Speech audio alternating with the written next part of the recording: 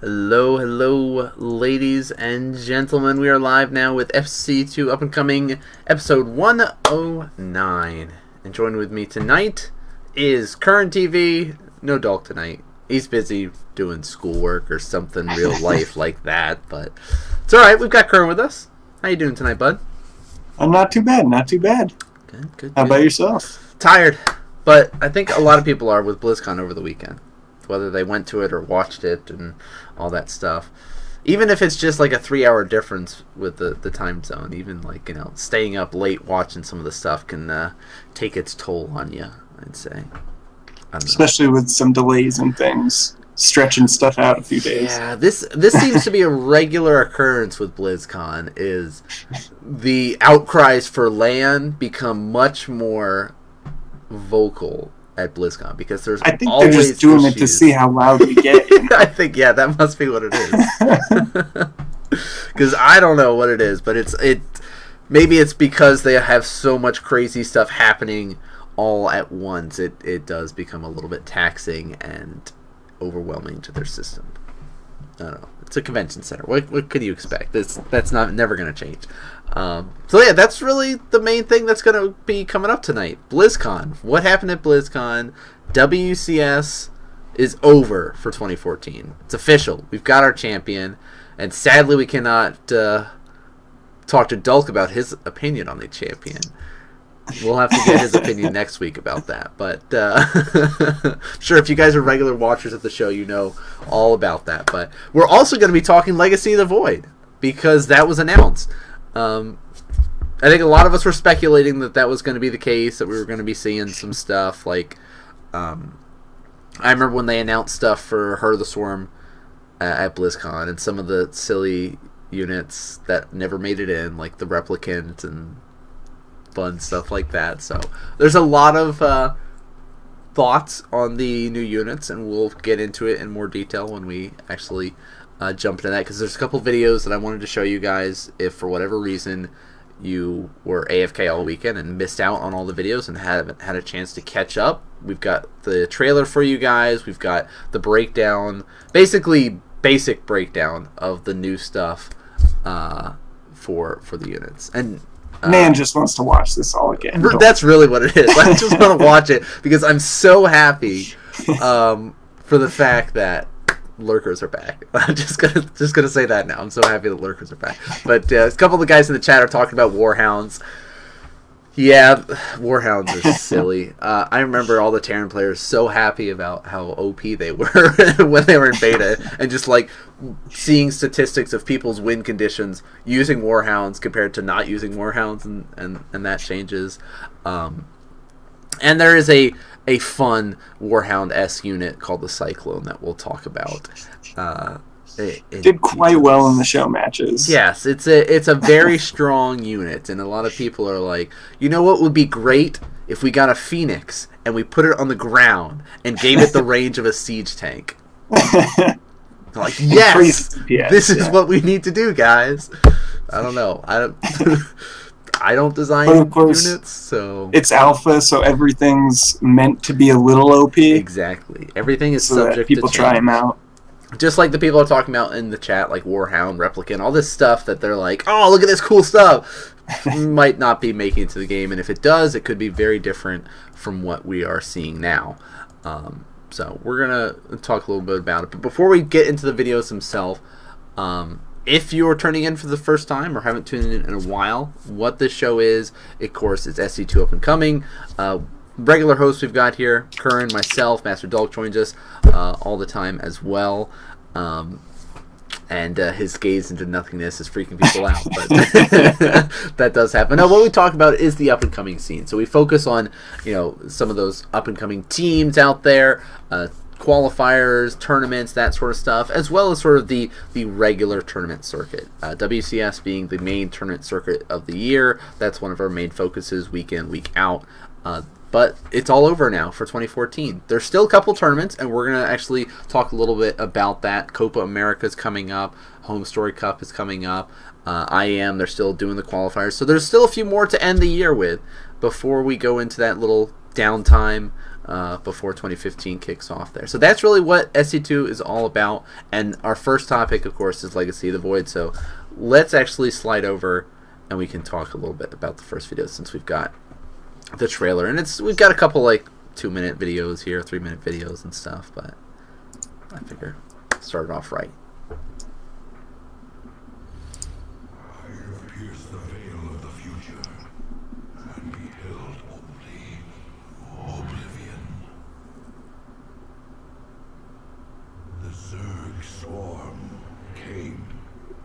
Was foretold, and the Protoss rose to fight them. The invasion fleet stands ready. We await only your command, Hierarch. Today, we will reclaim our homeworld. Now, the Zelnaga that forged us all are returning. The galaxy will burn with their coming. Fitting that we should face oblivion together. Amon whispered of this from the stars. He told you of ruin, extinction, end of all things.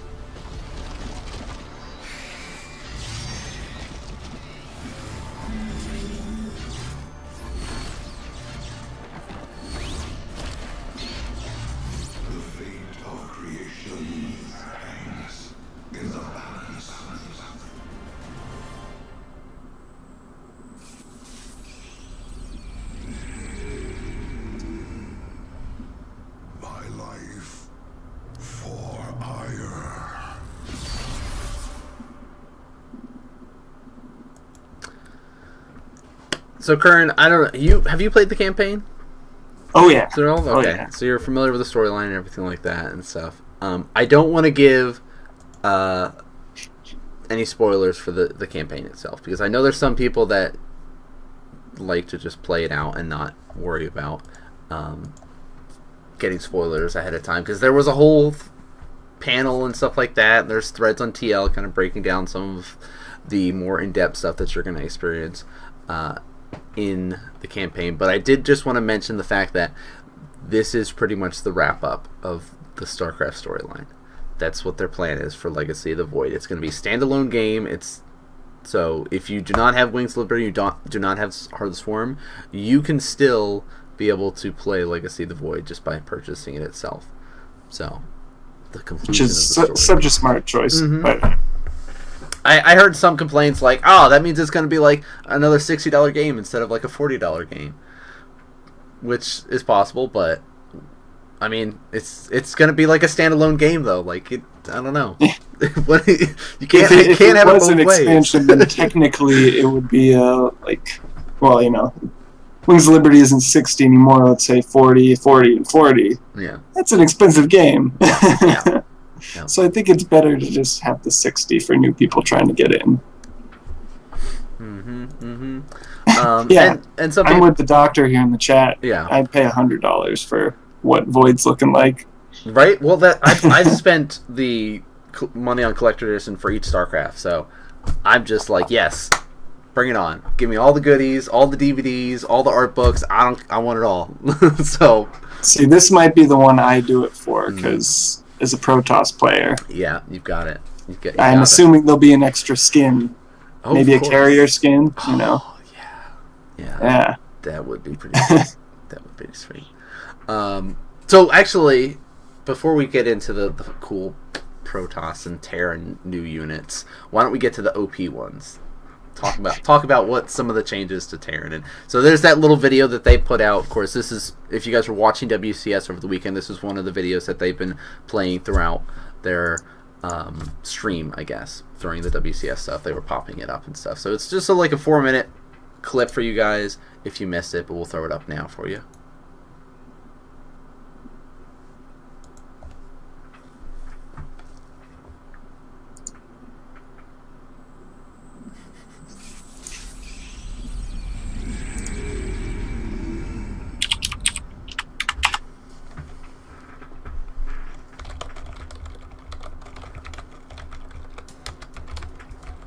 Hello and welcome to a multiplayer update for Legacy of the Void. In this video, we will be discussing both new additions and changes coming to the Terran race with the final installment of the StarCraft II trilogy. First up, let me introduce you to the Herc. This barracks unit is anxious for a head-on fight. The Herc comes equipped with the ability to grapple onto targets at range and get up close and personal.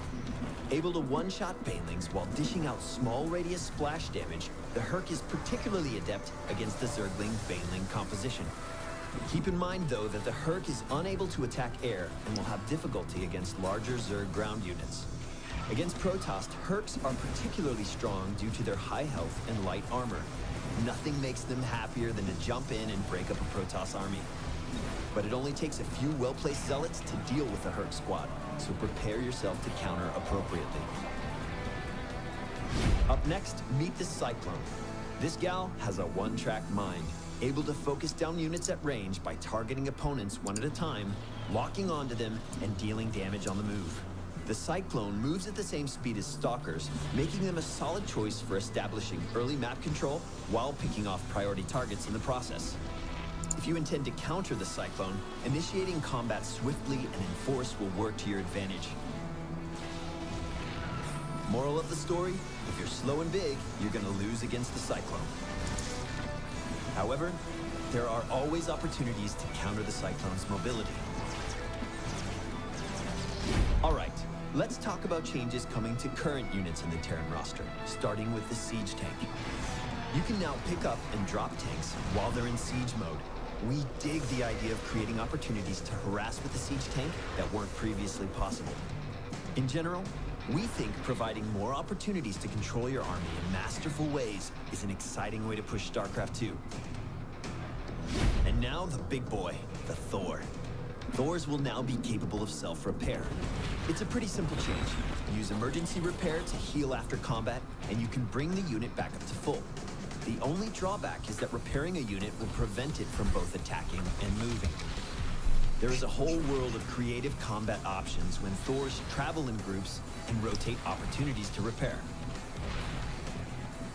Banshees are another unit getting some attention with Legacy. We're interested in providing more opportunities to micro Banshees against ground units. So, we're implementing a speed upgrade available once you've built a fusion core. After acquiring the speed upgrade, Banshees will be capable of outrunning mobile detection units, even an upgraded Overseer or Observer. This makes the Banshee much better at surviving counter pressure that can come against harassment attempts. Alright, last but not least, let's talk battle cruisers. These iconic capital ships can now teleport anywhere on the map without vision. Keep in mind, though, that using this ability will cost a lot of energy, so choosing when and where to move is incredibly important. Clearly, there are opportunities where this call makes great sense, and when help is needed, you can get there almost instantly. That wraps up our summary of design changes coming to the Terran race with Legacy of the Void. Keep in mind that everything is subject to change as we move into public testing. That being said, we hope you're as excited as we are to share in a new experience of StarCraft that will be more fast-paced than ever before. Thanks for watching, and be sure to check out the changes coming to the Zerg and Protoss armies as well. Okay.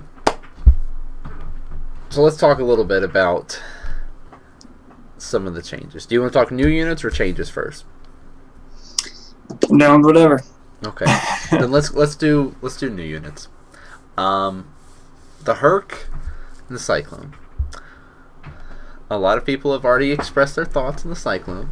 I mentioned a little bit that it's can attack while moving, and it's got more range than a siege tank.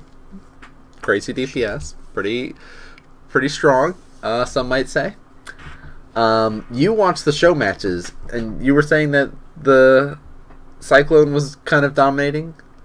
A little bit, you could say. One Cyclone was something you really had to worry about. Just one showing up, kind of early even, was a big hassle. I forget who it was playing the Protoss on the second day, but they just got destroyed by him. Yeah. It was not even pretty to watch. They couldn't even, get a disruptor out if they wanted to. Right. So I think it's a good concept of a unit. I think it just needs a lot of very large number tweaks. Mm-hmm. To things I mean, like it's as range, fast as a damage. stalker too. So like, Yeah. it is quick. And they were saying Zerglings are like one of the really good counters to it, but like when we saw them versus Protoss, Protoss doesn't have Zerglings, Yeah. so you're kind of Doesn't like, quite work. Okay. I just know. hope you get blink fast. I Right. guess. I you know a lot of, or I don't want to say a lot of. I know a couple of Protoss players in particular were saying they were hoping to see another gateway unit. Yeah, I saw Puck tweeting about that actually just before the show. Yeah. So maybe that's something that, because we'll talk a little bit more about Protoss when it gets to there, but they only revealed basically one new unit for them, and they did say that one is on the way. Right. Every race is pretty much going to get 2 new units, and they're going to be doing some changes to all the races there. The Herc, though, I think that's an amazing concept. I really like it. Having this early micro ability there, can't attack up, only attacks ground units there. Very effective in a lot of different situations. You can grapple onto stuff, launch your guy around and stuff, which is really, really cool to see. Yeah. I don't know if you saw in the show matches, someone built a few Hercs, and then they built a Reaper, used the Reaper to jump into the main, and then grappling. Oh, that's so cool. See, look at this, like these super exciting stuff that you can do, like these early micro stuff. I like that. So I'm happy with the Herc. I haven't seen really how much damage it can do, but the concept of it, I think, is great to have that another early harassment, very micro oriented unit available. Yeah, I agree.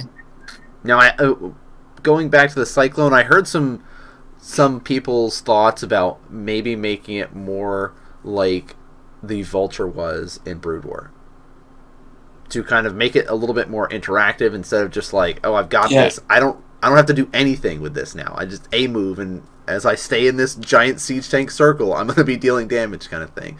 But making it a little bit more interactive, so there's areas for players to interact with it a little bit more, maybe have some mistakes if the player is not on their game, kind of thing.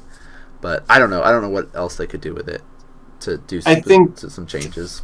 Maybe try and make like the attack that it has now into some sort of ability, maybe. But yeah, I think it's going to need, well, they could stick with kind of the basic Phoenix of the ground concept. I think it will need major number tweaks just to tone it down, because it's just so over the top. It's like a Tempest with 22 range, Yeah, gosh. Yeah, so there's some interesting stuff there. I'm a little bit hesitant with the siege mode tank drops, especially in the TVT matchup in particular, where on some of the maps where you're just like, all right, we're kind of stalemated for a while, I'm going to doom drop you. And you hop into their main base, start locking down their production, kind of thing. We already see players starting to get a little bit better about defending that, having tanks siege up in their main base to kind of prepare against it. But like, if you're immediately going, boom, here's some siege tanks already in siege mode, drop down, it just pushes that attack to the next level. And so I love the idea of switching it up against the other races, but I'm a little bit nervous how that's going to do in the TVT matchup in particular. If it'll be reminiscent of Hellbat versus Hellbat drop. Yeah, like how strong is some it of the micro that we saw from it was a little similar to that, kind of jotting around with it, moving, picking up the siege tank, chasing the worker type things, which I will admit is fun to watch. Right. It is cool, and at least with the tanks, like you get one tank per medevac too. Maybe that's changes the size, which I thought was a good kind of way to help balance it. I think maybe if there was slight more delay on the initial on that first attack after dropping, maybe that might help. But yeah, we'll see. And I think this is just like a minor little thing. Who knows how it's going to adjust it? But I like the idea. I remember when we all thought that medevac speed boost would just make the game terrible. Right? It's going to ruin it. Afterburners, what were they thinking? It turned out fine. Everyone deals with it now. So who knows? What did you think of some of the other ones? Battle cruisers, Thor. I was gonna say, yeah. What is- Battle Cruiser and Thor, I think, were really good because both of the units seem to have trouble finding their perfect place and Yeah. finding abilities that are really useful. So I like the idea of helping the battle cruisers be able to escape, not losing that investment. Right, because they are expensive. I mean, the Yeah. only time that you ever really see battle cruisers now is kind of in that mech stage, and usually TVT. And that's really the only time that you'll ever see players play with battle cruisers. But, like, you don't even have to have vision to send them. I'm pretty sure you have to have vision of the area. Do you? Or maybe, yeah, think- so, whatever it is, but you can scan. You can scan and go anywhere on the map, essentially. So, yeah, I guess the vision's not really that big of a deal for it. But, like, I love the concept of it, because it's such a late game and such a heavy investment that to have a more interaction with the map with it and be able to go a little bit further out and be like, because we're gonna hopefully have a lot more bases. Yeah. You're going to have to expand a lot more. Oh, Cybert says you don't need vision. Okay, cool. He's probably talked to Ravi about it too. So. Yes, that's true. And Ravi, I'm pretty sure, got his hands on it at BlizzCon. Probably got some run-ins with it. I can hear the jealousy in your voice right now. No, there's no jealousy. I wish I could go to BlizzCon one of these days. But it's across the country, and I don't know, monies and stuff. That'll happen there. But no, I like the changes. I think the Thor change is a great change. I think the Battlecruiser is a great change. We'll see how things look out with the. They've been trying to give the Thor an ability forever. They've been. It's a constantly tweaking with them. They're trying to do something, but I like this. Self-repairing is cool.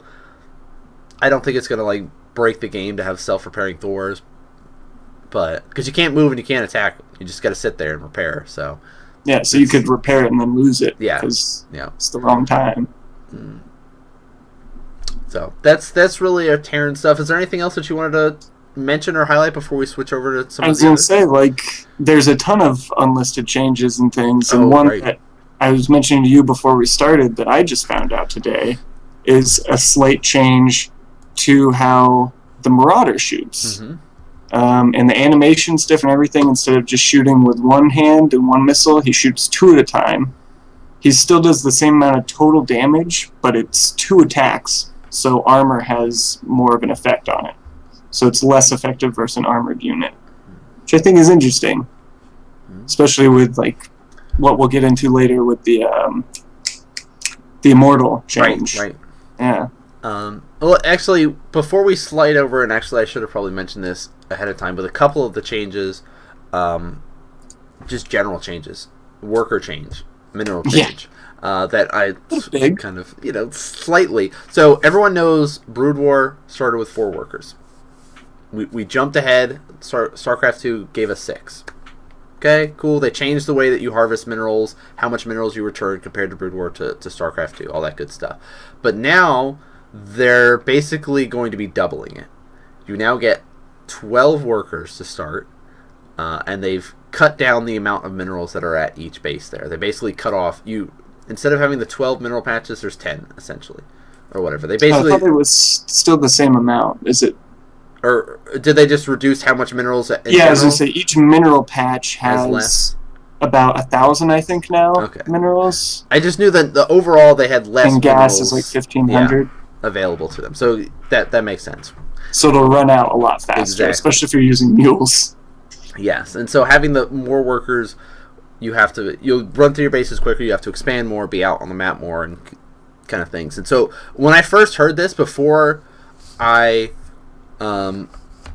saw any of the new units, and I was like, this seems ridiculous. Why would they want to basically cut out all of the exciting early game micro available now and just basically say, here's your you can play super greedy now, you've got 12 workers and stuff like that. And I was really, really nervous about this, but now that I'm seeing a couple of the new units and seeing how these extra micro potentials, like with the Herc and stuff like that, I'm starting to feel a little bit better about it. I kind of feel that maybe 12 is too much of a jump, though. Like, I might be happier with maybe 8 or 10 or something like that. Like, because just going for them, they're like 2 increase or something like that. So we can still have some cool builds in the early stages that we're not just have to be so... We don't have to be as greedy. You know, we can still have that variety where some players can be greedy and they can be punished for it, where I don't see really how much you can be punished if everyone's got 12 workers kind of thing, and like you can build up. I think you could still be punished if someone goes for economy, or you could still. I don't know. It's hard to say because I haven't. I assume they've done a touched it. lot of internal testing on this, especially to show it to us at BlizzCon with such confidence, being like, "Yeah, this is what we're thinking with the economy." But so that's a good point. That's a good. Maybe we'll try to get Ravi on too next week when we have Dulk, and he can give us his thoughts on how it looked and everything. The other thing, Archon mode. Did you get? Well, I mean, they did an Archon mode for a show match at least. For the show matches, so, they weren't 2v2s. They were Archon versus Archon. Yeah. We all thought they were going to be 2v2s. So, Curran, explain what Archon mode is then. Archon mode is, I guess, a callback to a mode in Brood War that I was actually unfamiliar with, where 2 players control 1 base. So you have this you both have the same control over the same units, same buildings, and you have to coordinate who's really doing what, so that you don't kind of pull a unit back and forth. So I think what a lot of the show matches they were doing is one player would kind of focus on macro, the other on micro, or they'd kind of split up onto 2 fronts and both be micro and 2 fronts. So yeah, I think it's a really cool idea, and like they said, the creators of it were saying in the interviews, it's a kind of something to take off the pressure for a new player, where you can almost be coached in a sense, or even if you're both new players, you're better together than you are by yourself, and you'll be able to do this on ladder, which is pretty cool. I know StarCraft 2 had a custom game that did micro macro is essentially what it was, where there are certain maps, like ladder maps or old. I remember playing this like Wings of Liberty when they had it there, where one player would be set and they only were able to macro, and the other player was only able to micro. So they can sit there and they have control basically of your workers and of the buildings, and the other player has control of all attacking units. So they can't switch between the roles like the Archon mode, which is really cool that you can switch between the role. But the other one, I had a lot of fun with the micro macro stuff there. Back in like Wings of Liberty, so I'm really excited to be able to play Archon mode, especially with some of my buddies that are not as big into StarCraft 2. Like some of my friends that just play mono battles every so often, and that's really their only involvement with StarCraft nowadays. So it'll be fun to actually get them into playing a little bit more with Archon mode and stuff. On that note, even, I'm really excited. I almost feel like, at least in the esports scene, I'm like the only person really excited for that other feature, Allied Commanders, which is basically sounds like a co-op campaign-like experience that it sounds like they want to make it so that you can kind of keep going. Like, it's not something they want to really have. They didn't mention any sort of definitive end to it. They said, you're going to keep going at this and build up your armies, and I don't know, it sounds really interesting, and I really like having co-op things with, my friends that aren't really competitive and don't really want to get into that competitive stuff. Right. So a lot of cool stuff, general news, and we talked about Terran, so let's actually move over and talk Zerg. One of the races, when I saw these changes, I was like... You're probably excited. I said, okay, I'm done. I'm switching back to Zerg full time now. I guess this is what happens to happen. And you guys will understand after you watch through this video real quick.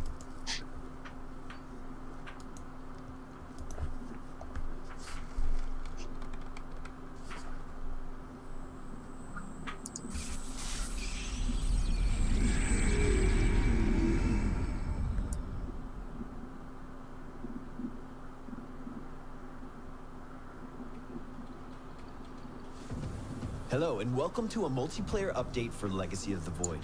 In this video, we will be discussing additions and changes coming to the Zerg race in the exciting conclusion of the StarCraft II trilogy. First up, let me introduce you to the Ravager. This unit is a morph-off of the Roach, a ranged unit that comes with a new ability, Corrosive Bile, that deals damage to a target area. Corrosive Bile marks a target location, and after a brief delay, units and structures in that area are hit with high damage. This ability also has a powerful perk against Protoss. It can destroy force fields. In a PvZ matchup that includes Sentry versus Ravager, we anticipate a new contest of Micro that presents opportunities to both gain and lose advantage. When paired with Fungal Growth, Ravagers can reliably damage air units. As expected, Corrosive Bile is also particularly good against units with little to no mobility. If you want to avoid the damage from Corrosive Bile, simply make sure you dodge reactively whenever possible. For those of you that have been around StarCraft since Brood War, this unit hardly needs an introduction, the Lurker. As you'd expect, Lurkers in StarCraft 2 are capable of dealing massive splash damage. They also serve as a ranged siege option capable of outdistancing most units and all base defense structures. For Terran, countering the Lurker can be accomplished with the recently added Cyclone. To learn more about the Cyclone, be sure to check out our Terran update video. Of course, familiar micro moves from Brood War can also be used to take on the Lurker. Needless to say, we're looking forward to seeing these guys back in action. We're also making some changes to the current roster of Zerg units, starting with the Corruptor. We're adding a new ability to the Corruptor called Caustic Spray that deals damage to ground units and structures. This damage ramps up over time, making it a strong choice against buildings. Although not ideal against a mobile ground army, damage is damage, and in a tight matchup, every bit you can deal works to your favor. Next up, let's talk about the Infestor. We're giving the Infestor a new ability called Aggressive Mutation that grants a flat damage buff to friendly units. That means your basic Zergling Swarm is even more powerful against enemies that would have taken them out previously. In Legacy of the Void, the Swarm Host is going to be taking a bit more of an aggressive role when it comes to harassment. We have made the Swarm Host's Locusts stronger while lowering the frequency with which they can spawn. The Swarm Host will also be able to spawn Locusts while on the move, and upgrade them to fly in the late game. Keep in mind that massing Swarm Host will not be a viable strategy in Legacy, as the downtime between Locust spawns has been increased to a point that your Swarm Host army will be easily overrun. Of course, you can harass enemy bases with this new change as well. And finally, I want to talk to you about the changes coming to the Nidus Worm. Nidus Worms can no longer be damaged while emerging. This makes the Nidus Worm a more reliable option for drop harassment. In late-game situations where both sides have a lot of resources, the Zerg player can now force engagements at strategic locations by employing an army of Nidus Worms. That concludes the updates currently on the table for Zerg in Legacy of the Void. Keep in mind that everything is subject to change as we move into public testing. That being said, we are excited for the new possibilities available to Zerg players in Legacy of the Void, and look forward to hearing your thoughts and feedback as well. Thanks again for watching, and be sure to check out the changes coming to both Terran and Protoss armies. Yay, Zerg! Of course, the unit I'm most excited for is the Lurker return. I don't know if we've had a confirmation if we can do hold position Lurkers yet, like Brood War. I have not seen or really heard much about that as of yet. Which was, if you guys remember watching Brood War, you can have the burrowed Lurkers, and just so if enemy units come near them, they won't attack. Then you can have them attack, and basically it would be like essentially burrow Banelings, but so much better. Now I don't know if that's going to be in or not. We haven't had confirmations, but I think that would be cool if they do that. I like the idea that they've got the changes that you can have an upgraded Roach essentially. What's the Roach upgrade guy called? Ravager. Ravager. Thank you. Breaks force fields, which is I think something that Zerg kind of needs. Yeah.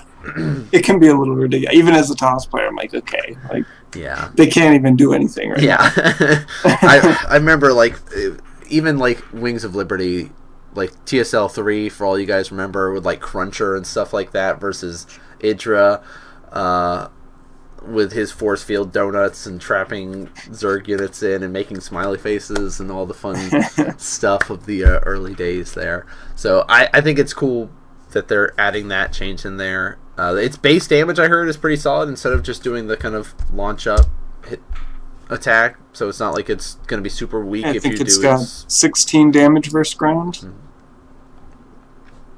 So yeah, very, very solid. With the kind of new units. I say new units because Lurker's an old unit, but new for the Zerg arsenal. The biggest... Or yeah, the Lurker, you mean. Well, the both of them, I think, do solid amount of damage there. But yeah, the Lurker does even more damage, yeah. What do you think about the Corruptor turning into a Void Ray?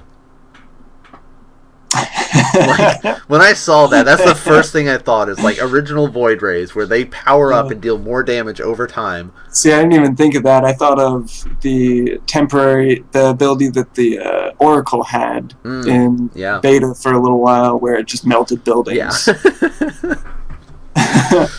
Couldn't attack units, but it can melt buildings. Where I think this can attack units as well. Yes, yeah, they showed us killing tanks and stuff like that, but... it just doesn't have a damage bonus, I think.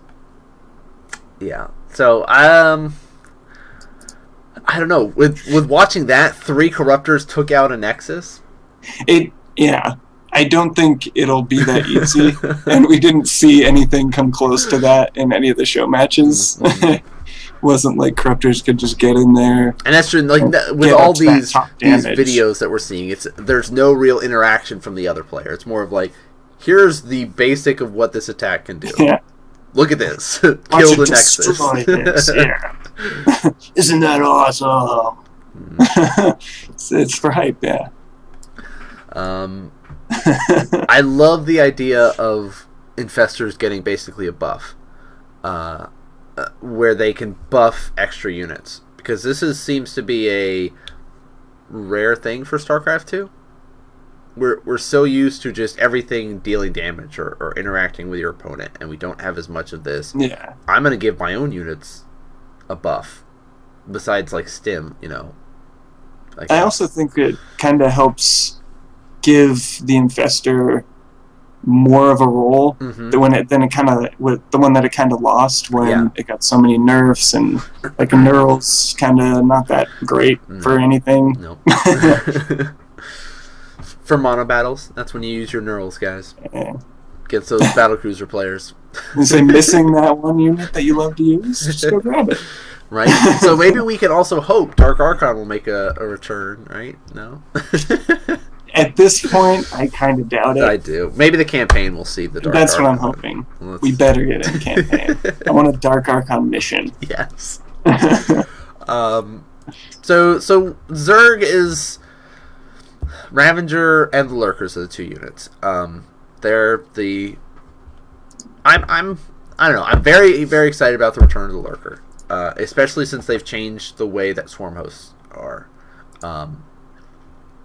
I don't have a confirmation with how quickly they spawn their locusts.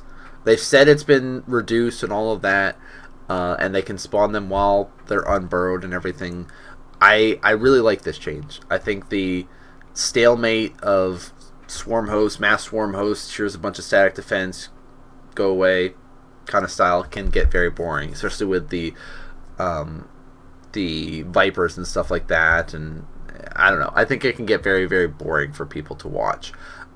This change, though, where you could have a couple of swarm hosts, and actually as you're moving across going towards enemy bases, you can harass them a little bit with the locusts and have a little bit more fun stuff, especially that you can make the locusts fly. But yeah, it sounds like you can't use it as, like you were saying, static defense anymore. Right. It's going to be one wave, and then if they clear that, you're in the open. Is what it sounds like. Yeah.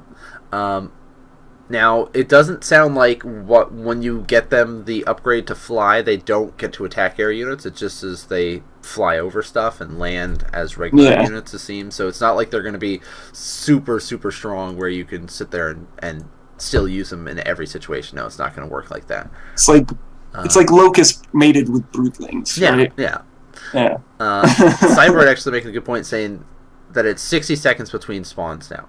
So a whole minute now that you've got to basically wait, and you really got to be able to get yourself set up, and that have could something else to defend. Right. Yeah. This can also combine well with my second favorite change to Zerg is the changes to Nidus.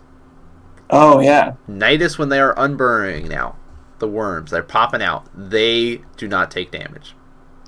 They are invincible temporary while they are unburrowed, because at this stage, Nidus is such a cool thing for Zergs to have as a extra harassment option. But because you have to basically turn it into an all-in or a gimmick style where you try to catch people really off be guard. hidden. Yeah, it's got to be hidden, or you're investing so much into it. Like every so often you'll see a couple Zerg players do it. Like MLG, Scarlet was, or not Red Bull with Scarlet versus Parting.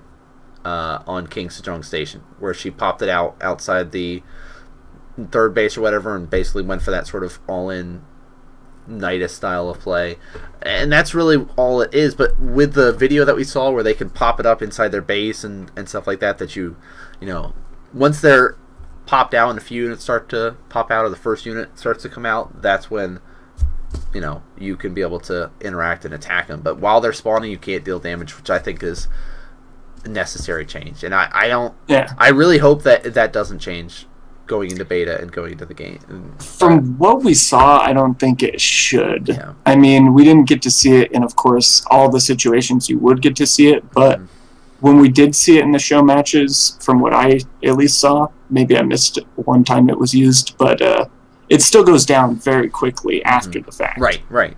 And if you have like a full surround of workers on it, it's pretty much dead immediately. So I don't think it should be too overpowered. Maybe if it's a rush, right, and you're not prepared for it, but then in that case, you might be deserving to lose build order loss anyways. yeah, at that point in time.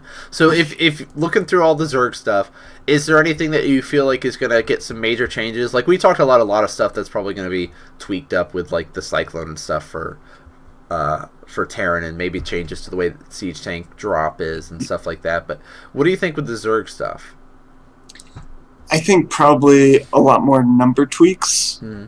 I mean, I don't know. I feel like all around, the Legacy of the Void units feel a lot more thought out to me, or like well thought out to me than the original Heart of the Swarm Alpha ones. The original Heart of the Swarm Alpha ones just kind of felt a little thrown together, like it was kind of things they thought would be fun, but not things that were like actually going things to have people were asking for in gameplay, that the community's been begging for.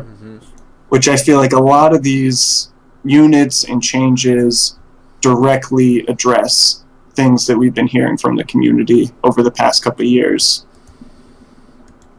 I think keep an eye on that Corruptor caustic spray stuff. I feel like that might be one of the things that we see adjusted quite a bit. Because even with the Void Rays, like they completely changed the way and the Locust as well. So, but with the new units, Ravager, Lurker, I like it. I'm happy with the way that they've got for the units. But we'll see. Let's slide over, unless there was any random stuff like the Marauder change that you can think of for Zerg that those I think super the secret video covered most of the stuff. Okay. That I know of, at least. Right. I'm sure there's tons of stuff that, maybe when we have only the odd person at BlizzCon noticed, like, oh, hey, look at that, that one stat has changed. Good stuff. So let's slide over and see the Protoss change. Like the other ones, we don't have full information because every race is supposed to get 2 new units. They've only revealed 1 new unit. They have said one's in the works, one's coming, but they didn't want to reveal another replicant or something like that and be like, look at this, guys, he's not making it into beta or whatever, but here's the dude. So we'll see what they've got in store for Protoss, though.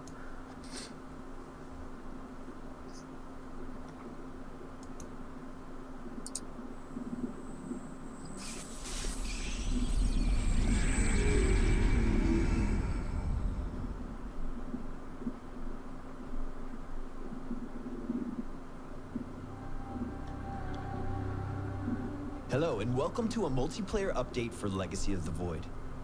In this video, we will be discussing additions and changes coming to the Protoss race in the thrilling conclusion to the StarCraft II trilogy. Let's get to it. New to the Protoss arsenal is the Disruptor, a micro-intensive splash damage option that can warp in at the robotics facility. This unit can go into an invulnerable energy form, and after a short duration, deal burst damage to all units around it. Micro is key to defense against the Disruptor. Otherwise, you will take massive damage. Then again, some units just deal with it. But if you can effectively micro your units to counter, you'll be able to take the Disruptor out. Now to the big guns, the Immortal. We're removing the Hardened Shield passive and adding an active ability that absorbs damage for a short duration. Changing up the Immortal's defense in this manner will open up new options for Micro on both sides of play. In a perfect engagement, Immortals now have the potential to stand against units that typically deal well with them. With these changes, Immortals will still be effective against units like the Siege Tank without being such a hard counter. Previously, in an engagement like this one, no Immortals would have been lost. The Warp Prism. This unit is getting some love with the ability to pick up other units from a distance. This change will also allow the Warp Prism to rescue critical units during engagements. We expect that with this change, we will see Drop Micro become a more core part of Protoss harassment. There are a few changes on the table for the Oracle. First, we are combining Revelation with Envision. Now, cloak units hit by Revelation are also revealed. This change combines the two similar abilities while opening up a new method of detection in situations where observers aren't the best option. We have also added a new ability to the Oracle called Stasis Ward. This is a trap set by an Oracle that is triggered when enemy units walk nearby, causing them to enter a stasis state where they can no longer attack, move, use abilities, or take damage. Undetected stasis wards at key locations have the potential to keep an enemy army at bay for significant periods of time. The Tempest has now been redesigned to only attack ground units, while also getting a significant buff to its movement speed. Alongside this, we have added a new ability to the Tempest called Disintegration that allows it to deal high, single-target damage over a long period of time. As you can see in this example, units tagged with Disintegration can either sit passively and die, or move out to do whatever damage they can before expiring. Lastly, changes have arrived to the Carrier. Interceptors can now be deployed to fight at a specific target area, allowing the opportunity to deal damage with the unit in multiple locations. You can now strategize ways to get maximum damage out of the unit at any moment. That concludes all the changes on the table for the venerable Protoss race. Keep in mind that everything is subject to change as we move into public testing. That being said, we are pumped for the new options open to Protoss players in Legacy of the Void. And of course, look forward to hearing your thoughts and feedback as well. Thanks again for watching, and be sure to check out the changes coming to both Zerg and Terran armies. I'm Cloakin with... So, a little bit of exciting stuff for Protoss. Like, a lot of changes to our existing units, and they gave us a cool new robotics unit there, which is pretty sweet. But what do you think with the overall changes? Are you most excited about some of our existing unit changes, or excited about the Disruptor being added in there? What are you thinking? Well, the most exciting thing for me is actually a combination of both, to be honest. Okay. And that's the Warp Prism change, where you can pick up from like a really far distance now, and you can pick up and drop, I believe, from a far distance. And combining that with the Disruptor, we basically just got Reaver drops back. Yeah. Which is so awesome. I mean, we got to see some players try out the whole Colossus drops and stuff like that. But that's such a difficult and not an easy thing to do. But now, even with the Warp Prism changes to picking up and dropping easier, it's going to add some more fun stuff for those very, very skilled micro players, like Puck and stuff like that. So I'm very happy with the War Prism change in particular. The Oracle having the Stasis Ward, for any of you guys that are familiar with Arbiters from Brood War, they had a stasis ability there that would lock down stuff. You'd see it a lot in TVP, especially in those giant mech balls start building up and locking things down. You can stasis in there and be able to kind of position yourself where you need to be.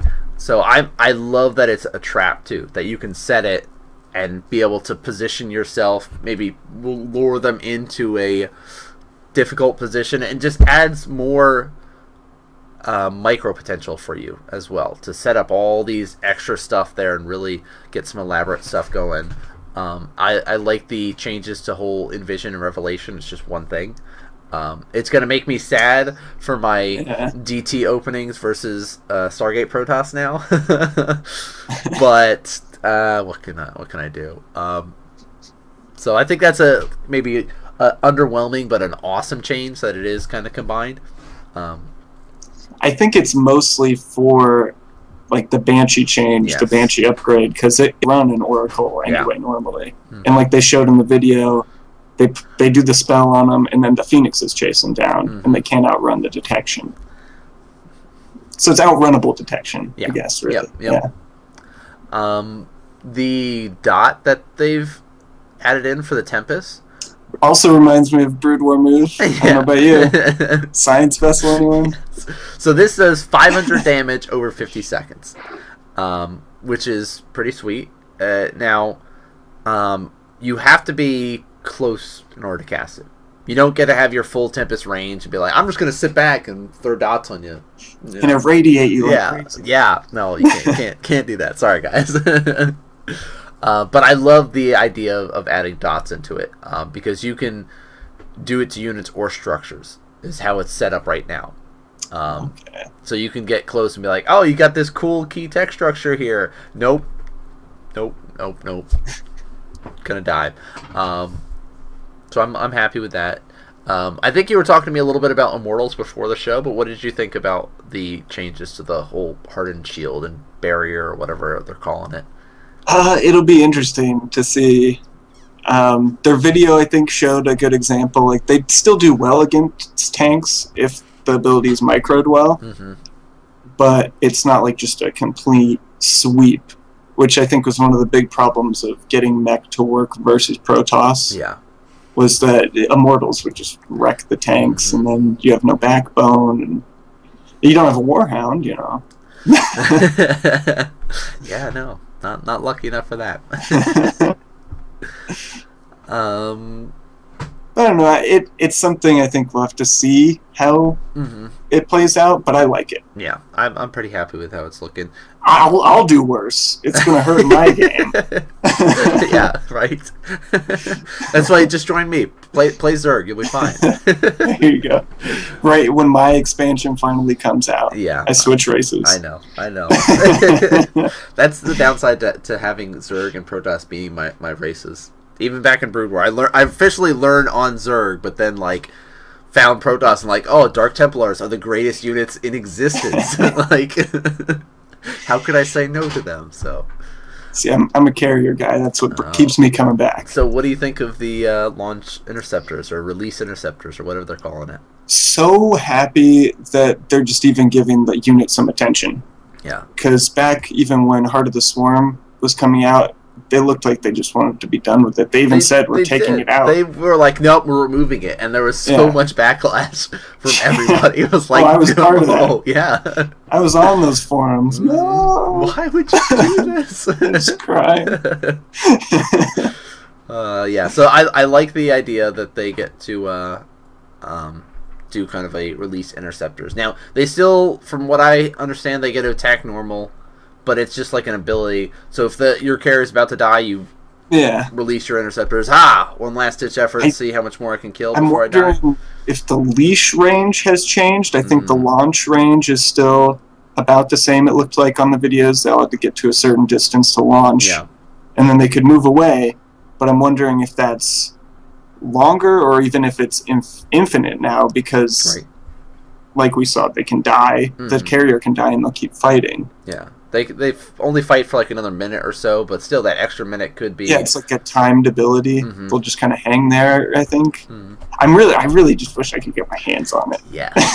Yes. Yeah, that would make things easier. Unfortunately, while I was telling you, I was really excited for the Legacy of Void stuff. More excited for the show matches than the WCS stuff. And then for Protoss, all the people that were playing Protoss didn't really use all the stuff I wanted to see get used. Yeah. They used like the normal shit. Yeah. I was like, how can you do this? So I didn't get to see a lot of the Disruptor being used well. Didn't get to see the carrier really in action. Yeah.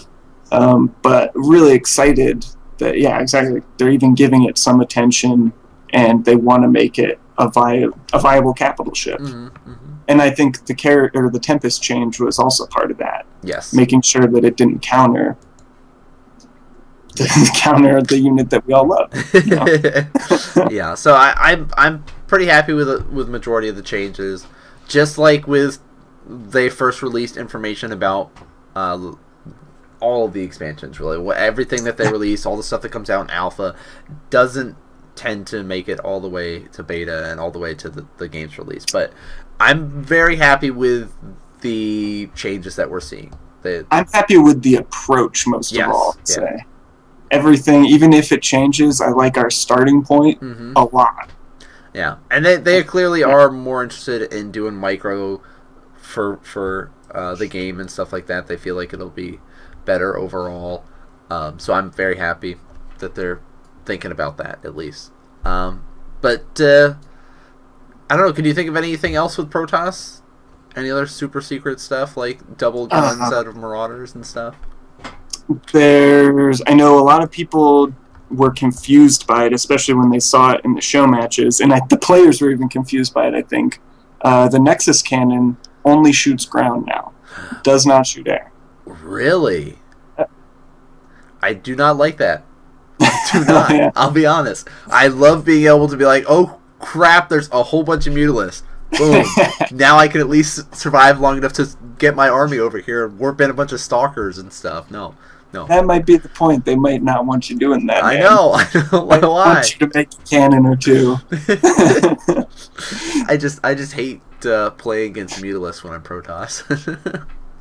I fully understand that. That's how I feel about it. But from a very young age, even. Yeah, I fully understand that. So that's really the Legacy of the Void stuff that we wanted to highlight for a little bit there. One other, before we move on. Yeah. Another change to Protoss is Warp Gate. I'm pretty sure all the other numbers are the same, all the times and everything. But when you warp in, when your unit's warping in, it now takes 200% damage. So they die instantly. Yes. Like we were seeing Stalkers die to like a single siege tank shot because they were being warped in, so they took the extra damage. Which I think is cool. It's one of the benefits of having Protoss is your remax capability, and a lot of people have difficulty with that. Especially if they're sitting here reinforcing so close to a decisive battle kind of thing. Makes you might have to be a little bit more aware of your surroundings before just doing those aggressive warp ins. So you have to have a safe place to warp in, just like you need a safe place to have your production as a Terran. So I like it. I'm happy. I'm excited to be able to get my hands on the beta. I just want someone to make one of the faux test maps like they did for Heart of the Storm alpha stuff. No, they have announced that there's no official date as of yet, but the beta, their time frame that they're shooting for is the first half of 2015. So I'm assuming sometime before summer we might be able to get some more information about, here's the beta coming up and stuff like that. So maybe we'll have to just keep our eyes open for it. I wouldn't be surprised if it, the first season of WCS is finished up before they even bring out beta stuff for it and everything like that, because I feel like they'd want to keep. I don't know. I don't think they want to have too many players jump in and just focus on the beta and not focus on like the regular Heart of the Swarm tournament scene and stuff like that. So even though that's where I'd totally just like, let's just switch over now. Right. I think a lot of people are under that mentality. So we'll see what happens with it. But that's one of the things we're going to keep you guys up to date on. Legacy of the Void updates. Dulk will give us his thoughts on it next week. Maybe we'll have Ravi on. He can tell us firsthand what things were like since he was at BlizzCon. And we'll see how it goes with that. But that was our kind of Legacy of the Void talk. We spent pretty much an hour of the show talking Legacy of the Void because it's super exciting. Yeah, it's the next step. It's kind of a big deal for any StarCraft show, I would think. Yeah. Very, very true there. So why don't we slide over before we get into the actual tournaments and stuff? We have a couple of team and player changes for the week to kind of discuss.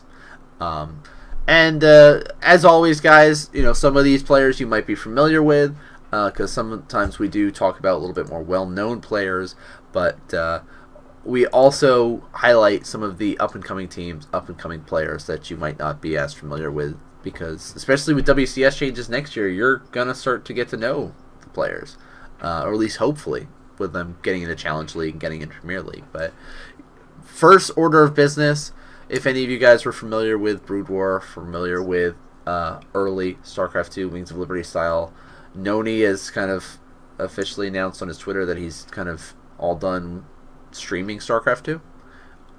He said this before, though. Yeah, so I don't know if this is mean like he's still playing and just doesn't feel the need to stream it. And, especially with Legacy of the Void coming out, maybe we'll see him crop up every so often, but I don't know. I haven't really seen much of Noni lately. I just remember seeing that, and so figured mention that a little bit there.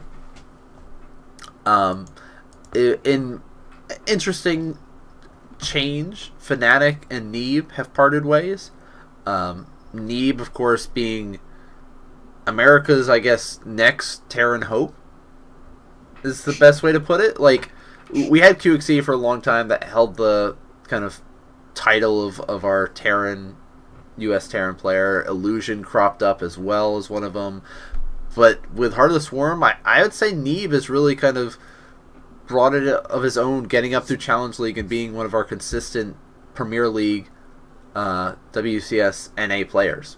So, he's no longer with Fnatic, but Neeb is going to be continuing playing. He said he's going to be playing in WCS, continuing along, just not going to be playing under Fnatic. And for those that don't know, he was on Fnatic's academy team as well. Not even their main team. So maybe he has found something better. Maybe we'll just see him on Root or something. I don't know. They get all the NA players, it seems. No. I would say My Insanity, but we'll get to that later. Yeah, yeah, we will talk a little bit about My Insanity's pickup there. But I hope that, I don't know, with trouble going on around the board with the NA teams and such, it's going to be tough for a lot of the players, I feel, that aren't able to make it into Challenge League in the first couple of seasons. But maybe with the changes and everything, maybe with the announcement of Legacy of the Void, we'll see a little bit of a kind of resurgence for teams and stuff. Who knows? But just wanted to mention that for all you guys that should be familiar with Neeb at least.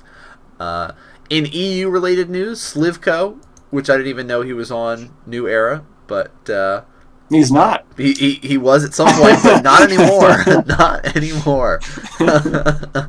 So he's not with New Era Gaming. He's looking for a new team, he says.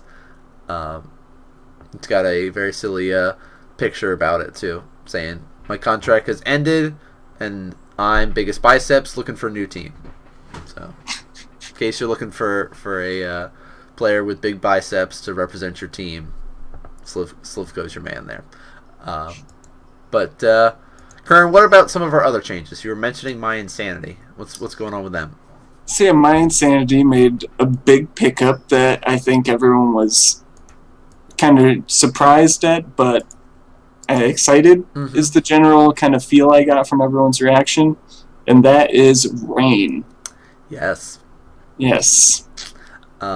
Which is, it's super exciting. I mean, you know, we've been hearing about players being like, you know, I want to go to foreign teams, I want to do this, I want to do that kind of thing, and My Insanity has a crazy lineup of players now. When we look at top teams, especially foreign teams there, a couple of years ago we were thinking, oh, Liquid, we were thinking of EG and stuff like that, and now it's My Insanity really is the kind of premier team. Not only do they have these really strong top heavy hitter Koreans, but then they have a really strong stable of just rich talent that is continuing to prove itself and get better and better. It's exciting for them. Yeah, definitely. So good news for that. And Cybert saying, yeah, Rain found a home. Glad that is happening. But what about else? What else did we have with some of our team and player changes? Yeah, and then we had Micro Gamers disband. Didn't Micro Gamers just pick up somebody recently? I want to say they did, yeah. Oh, I can't remember who they did. Wikipedia it is. Micro Gamers. But yeah, so what happened with them disbanding? What was the announcement all about? Did you get to read? In the announcement, they say they just lost all of their management, basically. They say they suffered, to put it in their words exactly, to quote them, they suffered a total loss in upper and lower management and have become inactive for over 2 months with no proper replacements. Yeah, that's not good. So Spanishiwa was the player they just picked up. Oh, yeah. And that was October 20th. So that's not good. Yeah, they'll say they're closing their doors at the end of the month, and all player contracts have been paid out. And they wish them the best of luck. Okay. Probably one of those unfortunate situations that I've seen before where, you know, someone can't do the work anymore and there's no one really to fill their shoes. No one else has the time. That happens more often than not, sadly. Yeah, a lot. Yeah. So that sucks, especially with Spanishiwa just getting back into the game and kind of just finding a home. Then they've got some great players. I mean, they shifted really away from sort of the foreign base and kind of picked up a lot of Koreans too, like people like Tree, people like Galaxy and stuff like that. So it sucks that now that all these players do not have a home. It sucks for Micro Gamers and their management unable to keep up with things or find someone to help out. You know, managing a team is a lot of work. So yeah, best of luck to all the players. Hopefully we hear good stuff from all the guys that left their organization soon. Yeah. But those were our sort of main team and player changes.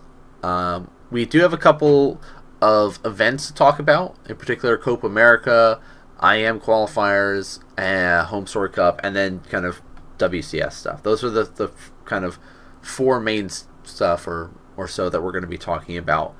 Copa America is coming up this weekend, so just wanted to highlight it again in case you guys have not been paying attention to everything for whatever reason with all of the other stuff that's been happening. You've missed out on it. But Copa America has our top couple spots. The players are in Peru right now, or heading to Peru this week to be able to play. And it's our basically everybody versus Major tournament. Is the best way to put it there, because Major is the king of Copa America. He's been consistently winning all the time. Just it's his event. But this time that they've added in the NA players, it should be a little bit more exciting. We've got Major, B-Lord, Cham, Katz, Huck, Jim Rising, Jon Snow, and Desro as all the players there. I wouldn't be surprised if we saw Major versus Huck in the winter finals, and somebody like Jon Snow versus Huck in the loser bracket finals, kind of thing. But I don't know. What would you think? Do you think that I haven't really seen much of Desro lately, so I can't. It's hard to say. Jon Snow, I've seen him play for a long time now, so I've got a little bit more. I guess I root for him more often. Familiarity. More familiarity with him. I root for him more often than most players. So I don't know. We'll see how Jon Snow does going into it, because Jon Snow did do very well last season. The one season that Major was not there, it came down to Jon Snow and Huck in the finals, and Jon Snow beat Huck. There you go. So he could very well make it to the winners final there. Yeah. But there's a lot of ZVZs to kind of consider too. That's true. With the only two Protoss players being at the event are from Canada, Huck and Desro. The rest are all Zergs, and then there's Major. But what do you think? Do you think it's going to be a Major victory, or are we going to see an upset? I think that's the most likely thing that will happen. Mm-hmm. But I mean, you never know. Yeah.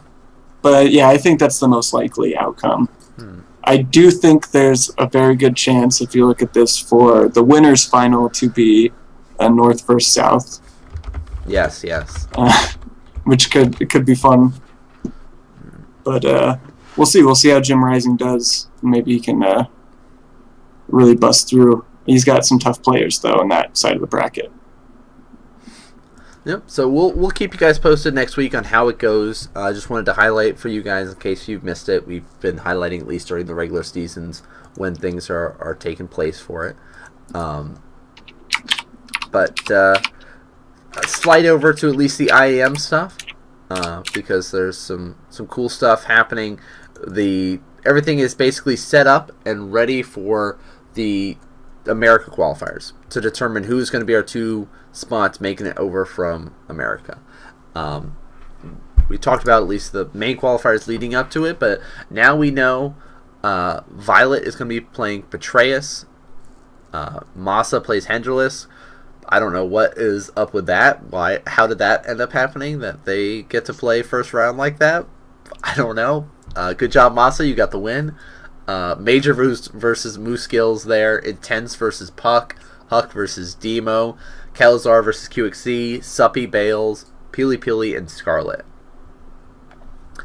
When I look through the bracket, I see a lot of great up-and-coming talent that are going to be consistently in WCS next year.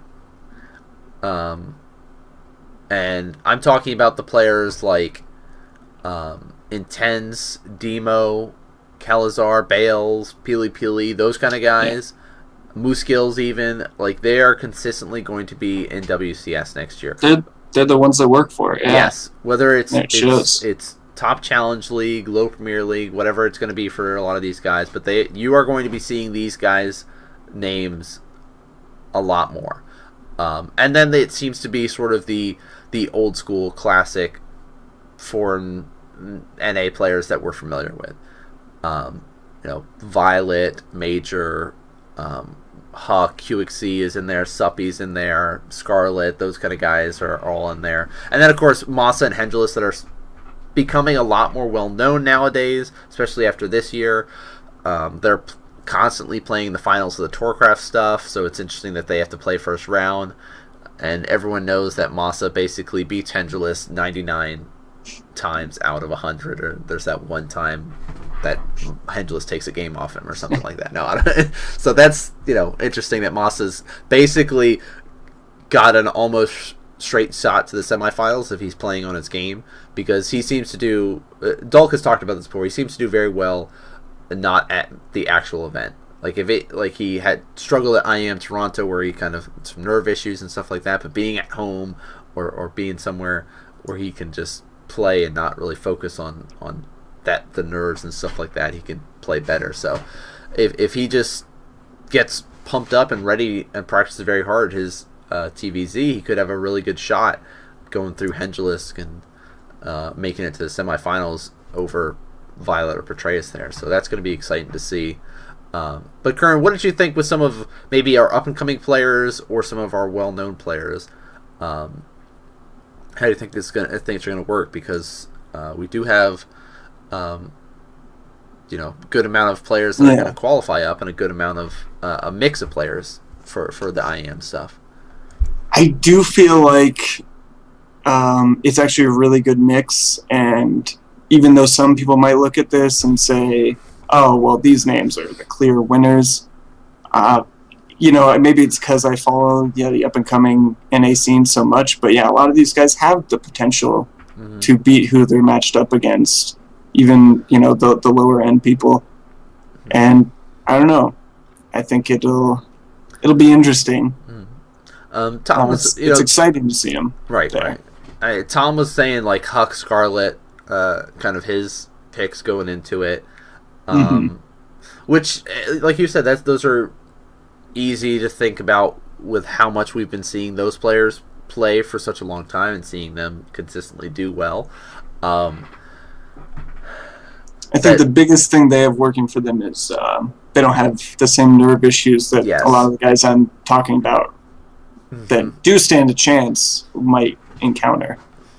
Yeah, if I had to look through the list, Scarlet, Huck, Puck, Major, and Violet, those 4 guys there, I guess 3 guys and girl, all are consistent with doing well in tournaments. They're familiar with how things work.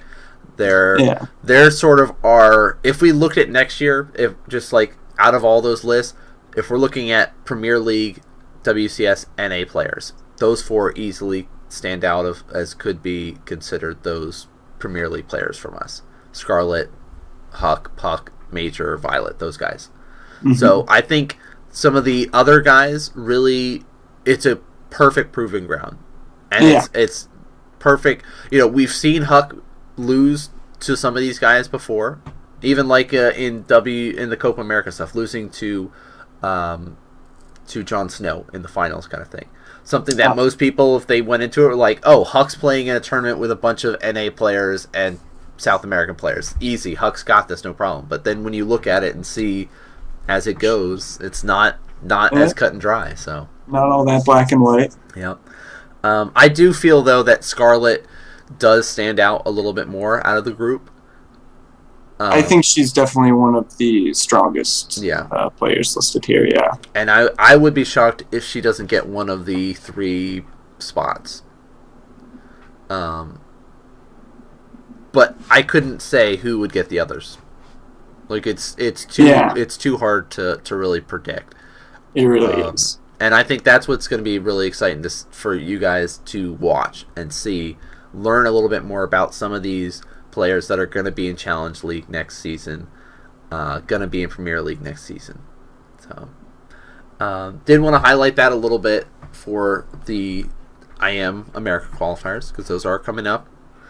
Still got a little bit more time for that, but did want to highlight it a little bit. We also have Home Story Cup, which is all planned and ready for this weekend. The full list has been announced. We know who all the players are going to be, who's going to be there. Tasia, of course, coming off his round of 4 Blizzcon event. Spoilers. Tasia did not win. Thanks, Artosis. Yeah. Joxy, of course, making it to BlizzCon, playing in the show matches and everything. Doing very well for himself. Hyuna as well, playing in those show matches. MC playing in the show matches. But it's got a home story feel to me. Like, we've talked about it a couple times. It does. We've got the EU players there that are consistently playing in these sort of events, and then we've got the powerhouse Koreans. Tasia's there, Flash is there, Parting is going to be there, Baby is going to be there, Jaedong, Hyun. So it's going to be cool. Do you think we're going to see just a Korean dominance I think every group except for one has a Korean in it, and that's Group D.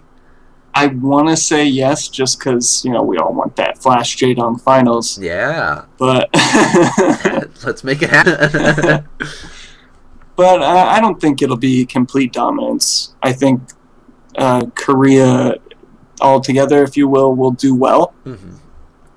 But there are a lot of other people in here that can definitely take games off Koreans. And, yeah. I think especially like Group C, it's going to be cool. MC Bunny going to advance out. Calling it. Mini Razor has been doing better for himself, but Todd is coming off casting BlizzCon.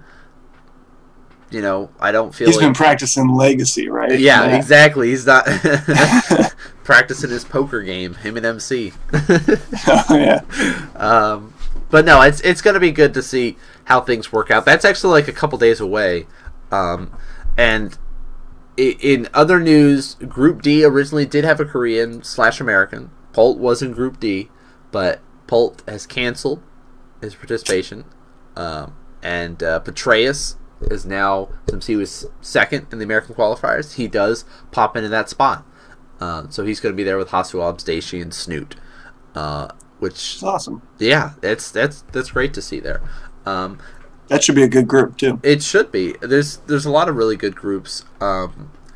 It's also cool to see like players like Demaga that we don't really see very often at all. Not these days, yeah. Yeah, so he's going to be there. I mean, he's in a group with Lucira, Mana, and Jakshi, so we're not going to see much of him, but we'll be seeing him for a little bit. No one went with the Kong Ho, did they? I tried, I respected. What's your name? Okay, that's a good enough reason, I guess. I can't. He's Lucira. he like I don't know. He's always going to be Lucira. I tried it a couple times, but it just sounds wrong. So he's Lucira. Like I'm not talking about the right person. Right now. That's exactly it.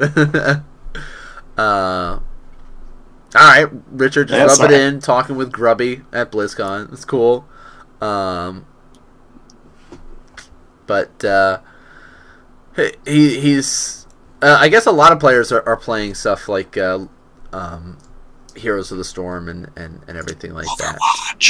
Overwatch is I would have been in that line out like crazy. I was there. I love the trailer for it, and I continue to say I love the trailer for it because I thought it was great, and I have yet to see gameplay footage of it. But which I'm telling you is just as great, if not better. See, I'm not a first-person shooter kind of guy. I am if they're goofy and fun enough. Okay, if it's something I see, I could just play with a group of friends, which is what this looks like. Like I could just get, 4 of my buddies, and we just have fun. See, I've never I've played Half-Life LANs before and played with people. I've played Halo, and I've played shooter games, and I played. So you ever played TF2? No, see, I never played TF2. It's from what I can get, it's more like TF2 mixed with a couple other kind of like battle arena games. That are really obscure that I've played over the years. See, I'll probably give it a chance. I'm not like Richard said. Well, see, I'll give it a chance, but I'm most excited for spectator mode in Hearthstone. Oh, you would be. Just for my random Blizzard tangent news there for all you guys. Does Heroes have spectator mode yet? No, I don't think so. So, and that camera it's still alpha. It's still alpha. What can you do?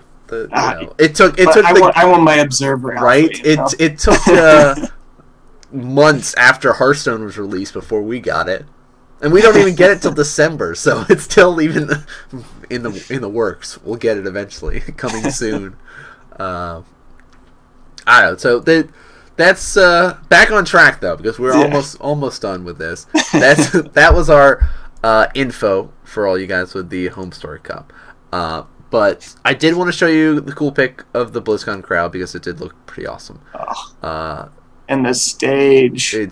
The stage. I think every event for StarCraft needs to have, if you're going to have a main stage, have point of view. A multi-billion-dollar stage. Well, I'm not having this amazing stage, because that was an amazing stage, but having the extra screens for point of view is so helpful for players. Well, it's something or they did in Brood spectators. War, too. Yeah. I mean, MLG did it for a little bit. Something that I wish Red Bull had done. Something that I wish I Am New York had done, kind of thing. Because I don't remember if I Am in New York did it or not. Maybe they did. I don't know.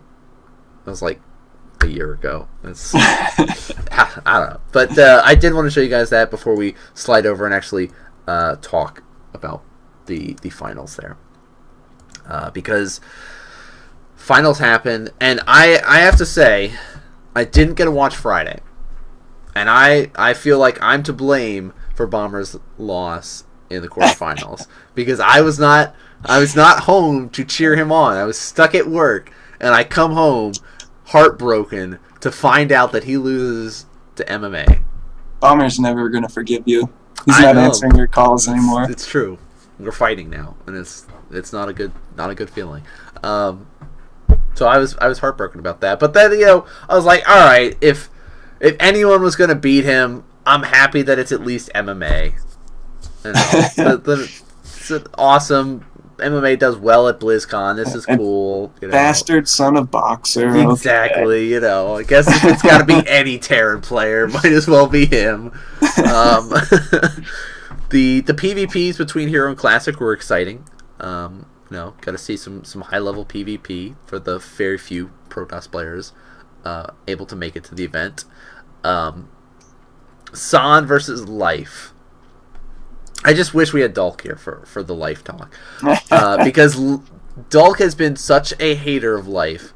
And so he says he has homework, but he's been a hater of Life for at least a year. I know of, at least minimum of a year. It's since Life showed up. Yeah. Rose to power, getting championships. This is the worst Zerg champion in existence. No, I don't know. And I'm like, so he's just your age? Shouldn't it be all into him? No, he's hated on Life. But he did say before the show when he was telling us he had stuff, he doesn't hate on Life as much now. He watched his play and saw that there wasn't all these holes in his play I guess a year ago. And was like, all right.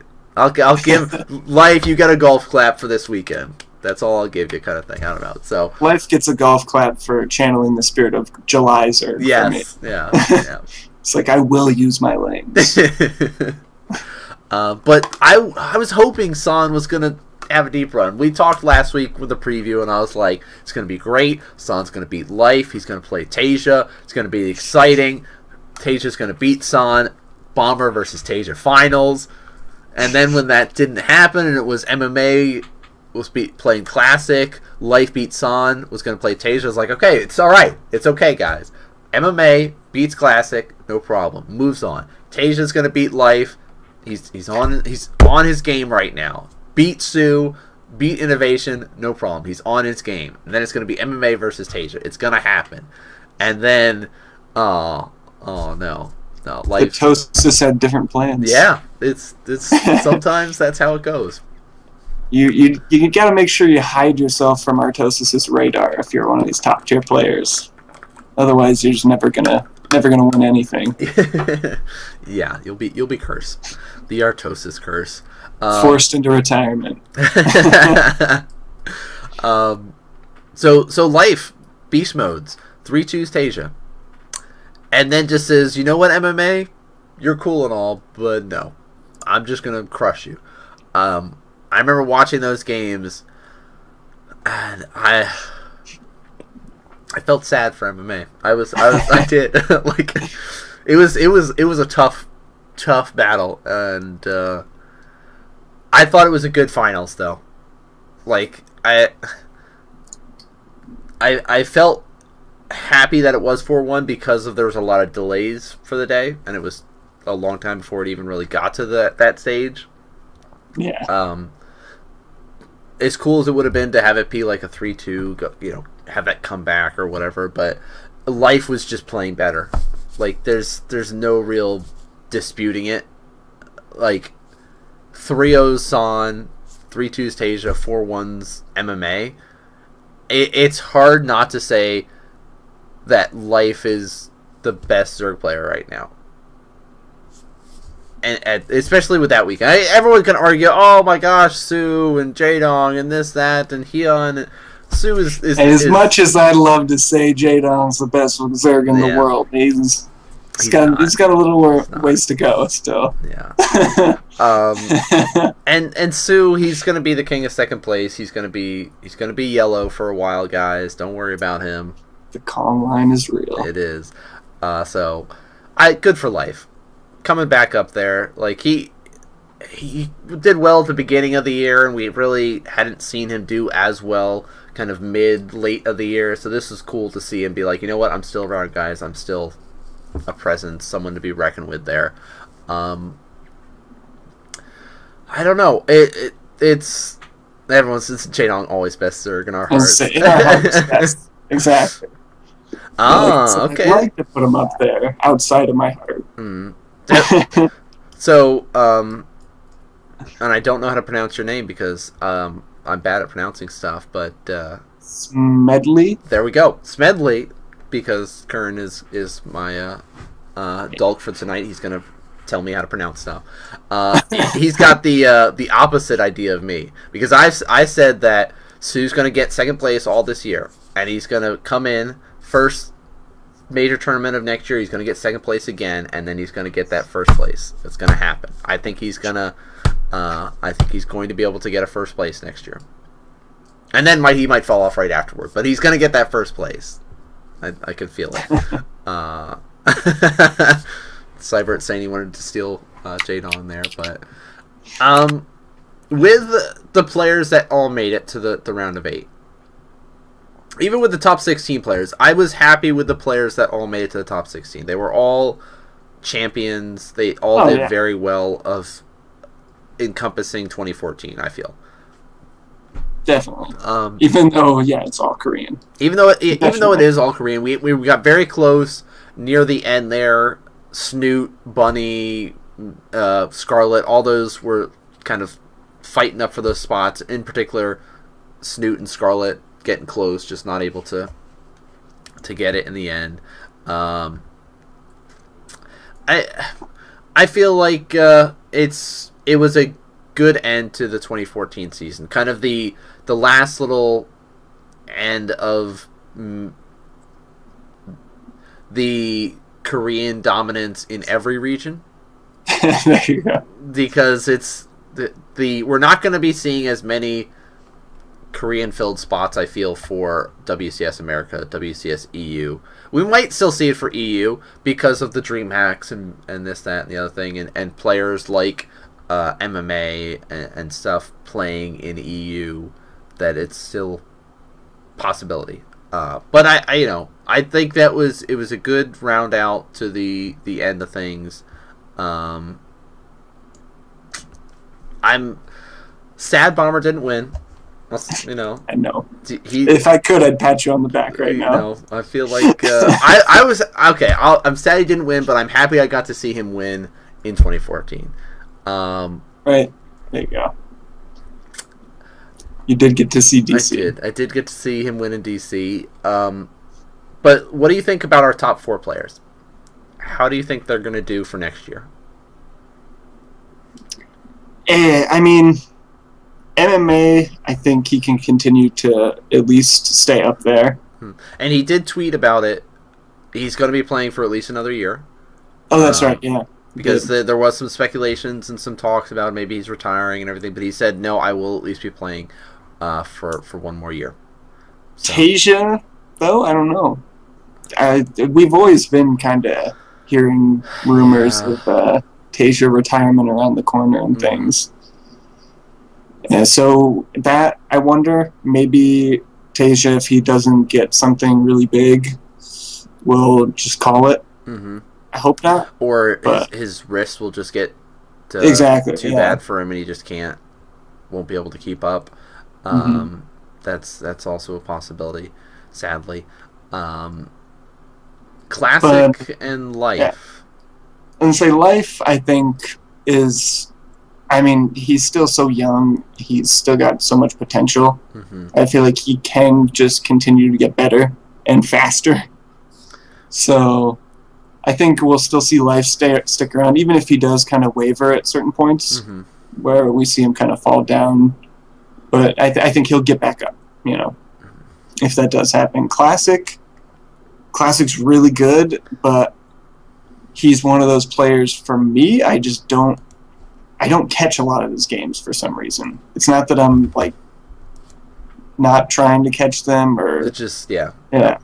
I don't get to catch a lot of them, so I don't... With Protoss players, it's a lot about the way that you play Protoss. I feel that can affect how long your success will last. And because there's a lot of gimmicky stuff you can do with Protoss. Right. And what's cool, too, with our top 16 is we have two of the longest, most consistent Protoss players out there, with MC and San being there. Like Stardust and stuff like that has sort of rose up more recently than those guys, but these guys were like Wings of Liberty GSL days. MC has continued to stay consistent. Yeah, and still like making it to the top 16 players in the world there. Like there's no disputing that everybody that made it into BlizzCon are top 16 players in the world at this point in time. I think it's, I don't know how you could dispute otherwise.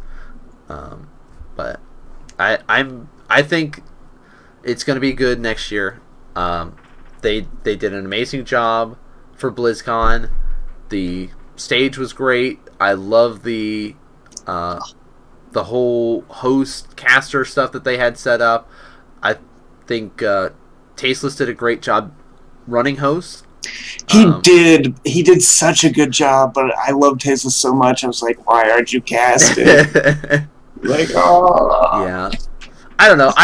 He did a great job. He did. Like it's with him and Red Eye kind of thing, like Red Eye doing the introductions and that kind of stuff, and Tasteless sort of running the desk, if you will, with that whole interactions with all top notch from all the guys there doing the production. The observing was great. From round of 8 up, I will agree. Yes. Observing yes. Exactly. At BlizzCon itself, top notch. Keep up the good work. Selected health bars. Oh, thank you. Yes. So we just got to switch that UI and we'll all be good. Yeah. Well, we'll see. We'll see what happens there. So overall, a amazing end to the WCS season, I feel. We talked about the changes to WCS, last week and stuff like that. And sadly, we were not at BlizzCon. Yeah. I wish, because we're not. We don't have the monies for that. But like Smedley mentioned there, the stage was even cooler because, it would change depending on the race of the player. It would be, a Zergy kind of thing over there. Like, just so cool that it was like an interactive stage. Explosions on the winner, like... Yeah. One of the coolest things I've ever seen. Yes, I think that's, keep it up, Blizzard. Keep doing what you're doing. It was up there with the Daft Punk light show, let's just say that. And that's one of the best light shows out there. I like Cybert's point, though, is that he's sad that we didn't get to see a triple cast. And even, like, in past years, like, the seeing the Day 9 Artosis Tasteless triple cast, and, like, there's so many opportunities with all of the casters that you had this weekend to be able to do some fun stuff like that. Even just for like the show matches, give us something. Yeah, maybe next year. I guess gonna get improved. Apparently, the stage. Well, awesome. Yeah, I don't know what else you can do, but good. Oh, they need to change the walkway. I don't know. As long as it's just as epic, yeah, I'll have no complaints. No problem with me. Maybe I'll get to see it up close next year. There you go. Maybe I'll have money next year. Yeah, I probably will, because I got to be saving up for like engagement rings and weddings and real life stuff, since I just bought a car, and I don't know. So these are the reasons why I don't have the money this year. Yeah. Moving parts, that would be sweet, like rotating parts of the stage, and there could be cool stuff with that. But that's really kind of our main topics before we get too sidetracked with other stuff. How awesome BlizzCon was, just in general. Yes. And if you guys missed the panels and stuff like that, I know pretty much. I think they're all on YouTube now. Yeah, I think majority of them are up, and were up like very shortly after BlizzCon. So, make sure you guys check out the different things if you missed them. Because there's some great little panels about Legacy of the Void. I watched the campaign stuff because I do not care about getting spoiled for the campaign, because I'm just like, you're not going to tell me who dies and who lives or anything like that. They're You're not just going to tell you be the important stuff. you're just giving me cool little snippets that I should be excited for. This is who you play as. Yep. This is the kind of stuff you'll be doing. This is how we designed the missions. Yeah, yes, I do care about that. Yeah, I like to know what to expect going in, personally. But for the actual units and stuff like that, there are interviews with the players and everything. If you guys haven't had a chance to see it, I think Suppy, Scarlet, Rotterdam, Pult, Huck, and Apollo all got interviewed. And MMA and Bomber are going to be up. Yes, MMA and Bomber will be up. I don't think they're up yet. They currently just have the exhibition matches in place. Check those out too if you're interested in this. So you get to see some of the units in action. Get to see the terror of the Cyclone. Yeah. No, thank you. But next week we will be having Dalk back on, so he can talk to us about how much he loves life. And he's been converted. Yep. Maybe we'll be able to try to grab Ravi and have him talk a little bit about his BlizzCon experience. Maybe we'll get Richard. What do you mean, talk a little bit? Maybe we'll get Richard and Ravi on, and they can talk to us about going to BlizzCon and the excitingness, and maybe that'll be a 2-hour-long show with Ravi on. Who knows? But that's really... Richard there to keep him in check. There you go. Exactly. That's all our plan there. But before we go to shoutouts and stuff, was there anything that we missed or we should slide over and talk about before we call it an evening? I feel like there might have been something, but I don't know. I tend to just speed through tunnel vision. Yeah. I don't know. We did spend a lot of time just nerding out on the BlizzCon, Legacy of the Void stuff, so I think we covered most of that. I think if we missed anything, it would be somewhere in that heap of hype awesomeness that we got over the past weekend. I do. Yes. Quick update, though. Tourcraft. The second place players have been kind of officially announced for the whole cup stuff with the groups A's and B. Maso, of course, already got first. Hengelis got first in his group, respectively, because it's Tourcraft. But the second place for each group, Believe, or Naya, got second behind Masa. No Regret and Desro were third and fourth, I guess, respectively. I don't know what's up with Desro. It looks like he didn't show up and play. Believe got the walkover against Desro. So there you go. But with the Group B, BioIce locked him in for second place. I think there was some speculation with Samuel and stuff like that, but BioIce able to get it.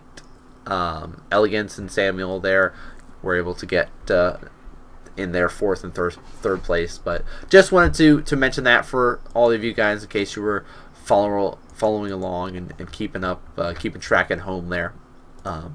But I think that was the last little snippet there. Any comments on WCS 2015 there? If you guys watch WCS 2012, it's going to have a lot more of a feel to that. I think I still have the... Actually, let me look. Let me slide over to this screen for a second. Because I still should have the image that I like the image that they had for it. Oh, yeah.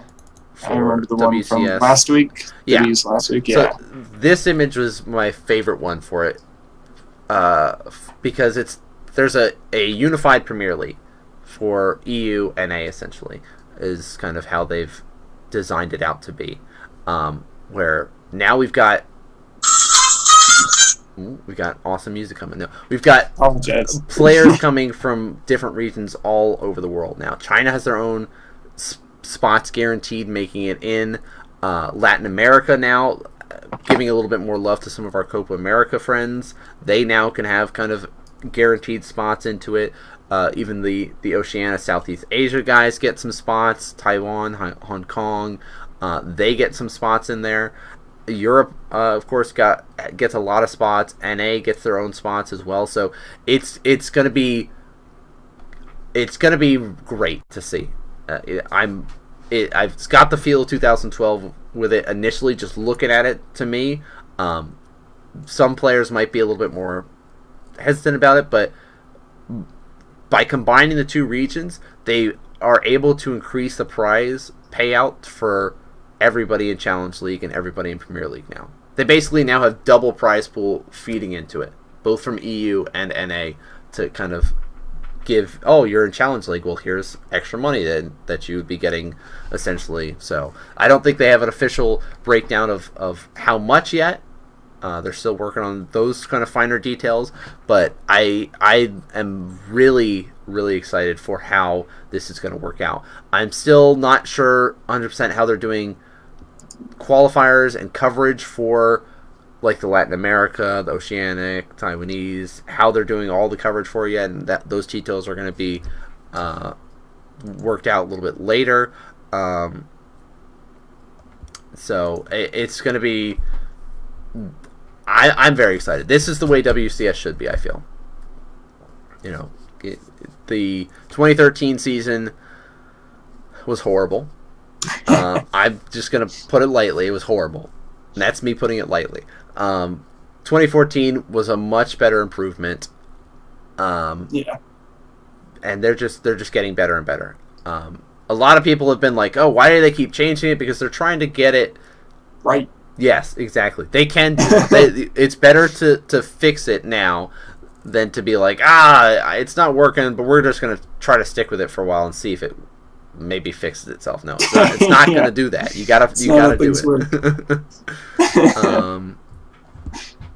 So I'm very excited for things to actually get started with it.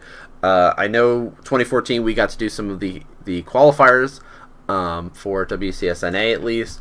So we're going to be working on at least be able to do some qualifiers coverage for you guys going into next season, especially for the fact that we are the longest running StarCraft web show podcast out there currently, and our main focus is on all of these Challenge League players that we know because we see them all the time and all these different things where most people aren't as familiar with them. So we have a little bit more info and intel on these guys, so I'm very excited. And like even with the IEM qualifiers, like the IEM America event, that it's got a good mix of players that, of course, Kerr, myself, Dulk are all very familiar with, that some of you guys aren't as familiar with. So I think that's a good spot to look for some of the players that are going to be making it into WCS. But as it gets closer to it, we get more details. We'll be talking more about WCS going into next year, and maybe have some of the players on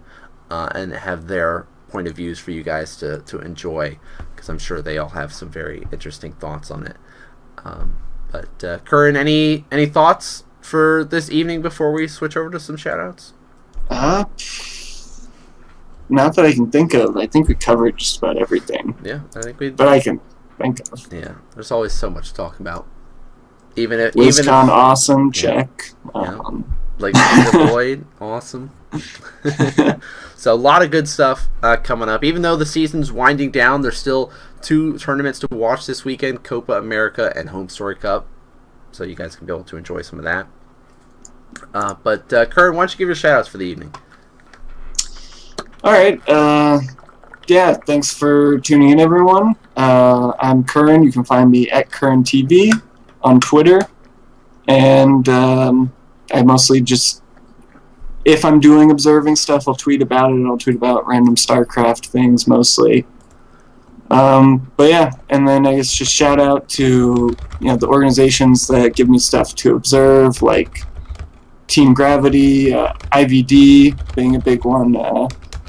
And then, of course, Fear Dragon, letting me work with him on breaking out stuff. Fully appreciate that. So, yeah, go give all those people a follow, too. Yeah.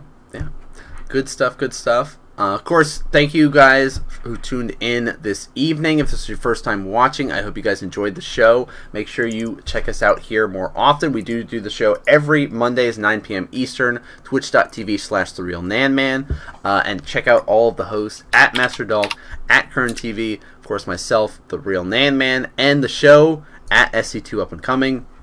We'll tweet about when we go live. We also tweet if we're going to be having any guests on and any sort of other esportsy related news that you guys might be interested in. But of course, just like every other end of the show, we do throw on a couple of host modes for some people. I noticed that Tempo is streaming, so I think we'll throw up Tempo's stream for you guys to watch him play the fun little new ladder maps or old ladder maps if you guys have been around there.